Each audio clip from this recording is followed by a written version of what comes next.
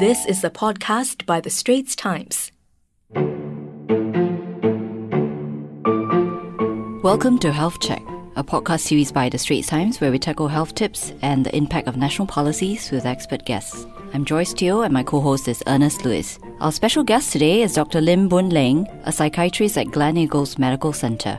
He's here to tell us more about burnout and how to avoid this. So, hi Dr. Lim. Hello. So, Dr. Lim, the WHO classifies it as an occupational phenomenon, right? So people tend to think of it as workplace stress. But what about the stress that children actually experience, like student burnout? I think burnout is most commonly recognized in the occupational arena. But definitely, I think if you look at the criteria, feelings of exhaustion, mental distancing, reduction in efficiency or efficacy, it can happen in very stressed out school children too. And indeed, I think the phenomenon of burnout is not unique to jobs. It is happening and it does happen in students. So there's no major study on burnout in Singapore yet, but you're seeing children as young as? Well, I would say that we see children as young as 10, 11 years old having burnout. They are overly stressed, overwhelmed with the amount of homework they have. And I suppose, sometimes the expectations from school, from themselves, from their parents can be immense. So what are the signs that the children exhibit before their parents take them in actually? By the time they see me, of course, as a psychiatrist, I would say that usually it would be a little bit more severe. So by the time they see me, sometimes they are experiencing anxiety attacks, they are feeling jittery in school, they get palpitations, sometimes they get nauseated, they have abdominal pain. And many a times, of course, there can be school refusal, not wanting to go to school. The more extreme of cases that we've seen, of course, is that when the child himself then become suicidal, very depressed, they can't sleep, they can't eat. So really going into a state of depression. It can be that severe. Yeah, that's really serious. But before all that happens, at what stage, what kind of signs should we look out for? I would say that early signs can include things like just sleepless nights, throwing a bit more tantrums, sometimes trying to avoid doing homework, trying to avoid going to school, sometimes with complaints of headaches, stomach aches. So these are early signs that the child may be already experiencing too much of stress. And often a very important telling sign would be that you start to see that their functioning or their schoolwork starts to suffer. Oh, right. So that's like over a period of maybe a few months? It can be, usually it is insidious and gradual, so it can be over a few months or even a year or so. But sometimes it can deteriorate quite quickly over weeks if there is a sudden immense stress or some important exams that's coming by, like the PSLE. So just in the same way an adult would feel similar stresses and expectations of society and bosses and all that, the difference is here that all this is experienced in the same way, but it's in the body of a 10-year-old. Precisely, and the mind of a 10-year-old as well, right? Because, at least as adults, we have the maturity and sometimes the resources to cry for help. But sometimes for children, they may not recognize that they're in trouble. They may be afraid to cry for help because, sometimes adults may not even believe them. It's like, how can you even get sad or how can you even have a burnout as a child? Yeah, and the difference is that at the workplace, you have colleagues and bosses who then are able to have human resource avenues to deal with your stress and burnout. But at the children's level, I'm not sure whether there is, right? Fortunately, I think in the community, in places like family service centres, there are plenty of services available for children in trouble. And I think schools are getting very aware of this problem. So I would say that teachers these days are quite efficient and they are quite good at picking up students in trouble. There are also counselling services available in schools as well. Now, if you like what you're hearing so far, do subscribe to our series Health Check on Apple's podcast or Google Podcast or even on Spotify and like us and give us a rating. Now back to our conversation with Dr. Lim Boon Leng. He's a psychiatrist at Gleneagles Medical Centre. So, Dr. Lim, how do you, in the case of student burnout, what are the main parties that need to be involved straight away? Is it the parent, the teacher, maybe a school counsellor? How do they manage especially the extreme cases, the ones that are on the verge, like having the panic attacks and all that? How do you manage those first? Sometimes we do take them out of the stressful situation straight away.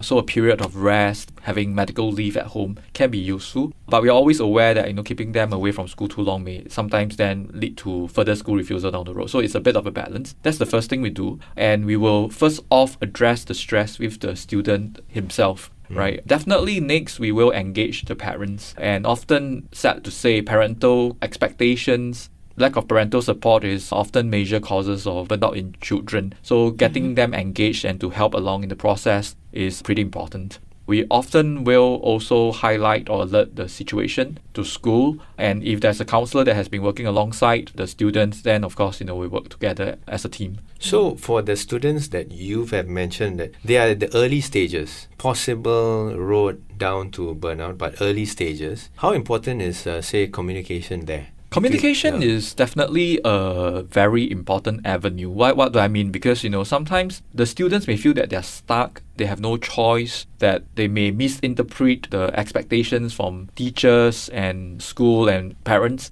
But an open communication style, letting them ventilate about our problems, definitely help a lot. Allowing them to even cry and to talk about it in itself is very, very useful. It's cathartic.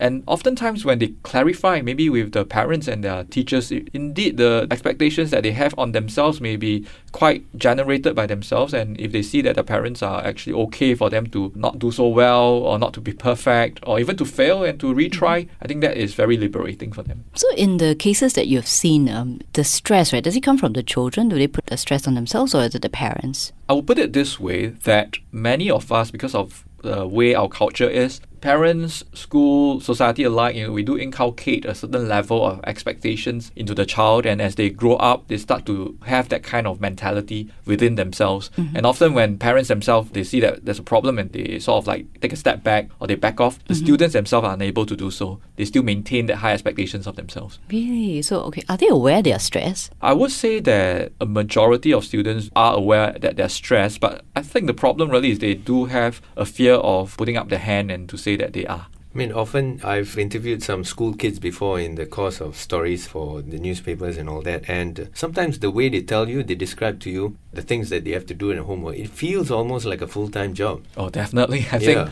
I'm a big critic of this. Our children don't have time to eat well and they don't even have time to sleep sometimes, much less to play. So I think, it's no longer that carefree kind of lifestyle that we expect children to enjoy.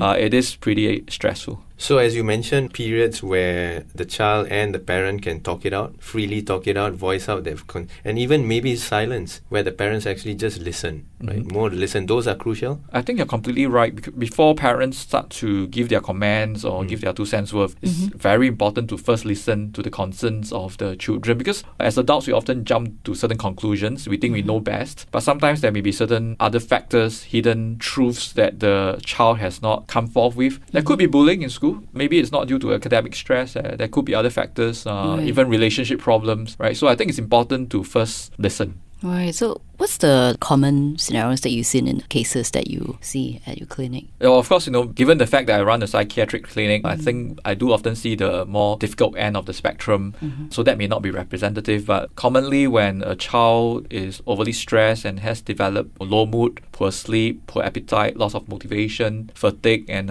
even suicidal thoughts, that's when parents do bring them. So it is a worrying trend. We do see quite a number of students coming with suicidal tendencies. So medically speaking, because, correct me if I'm wrong, there's imbalances in your brain, especially when you've gone to the extreme end. You might be lacking certain chemicals. That's where you need the medicine. What about children? Is it the same as well? Yes, for children as well, they can lapse into clinical depression. And here the chemical, of course, that we are talking about is serotonin. And in the more extreme cases or in the more severe cases, we do start treatment with antidepressants to modulate or to normalize these serotonin levels in the brain. Okay, so this medicine will then help them achieve more cognitive balance, right? Yep. So I often like so to they use, won't be so irrational.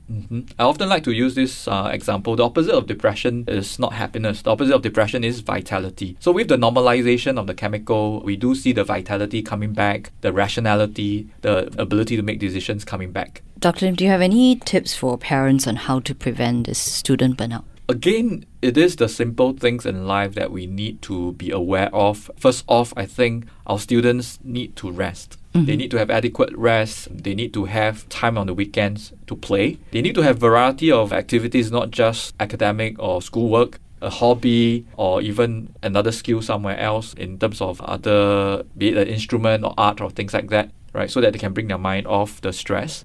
And of course, eating well, sleeping well. These are all important things that I think we tend to neglect. Right. Exercising does help a lot with stress as well. So encouraging the child to exercise is important. And ultimately, I think we have to relook into our expectations. There are children that can excel, and there are children with different types of skill sets and talents, and we need to let them blossom in their own right. Right. So in the more serious cases that you see, right, like what are the mistakes that the parents make then? Perhaps, asking for like a score of 90 or something like that. Well, I don't even think it's a score of 90. I think in the Asian context, you come home with 99%, then your mom will be asking what happened to the 1 mark.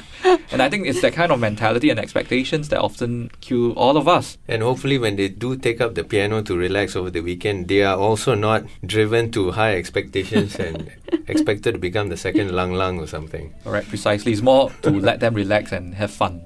Well, that's a wrap for Health Check. Thank you, Dr. Lim. So we hope you like this latest healthy living tips. Do subscribe to Health Check on Apple's podcast or Google Podcast or even on Spotify, and like us and give us a rating.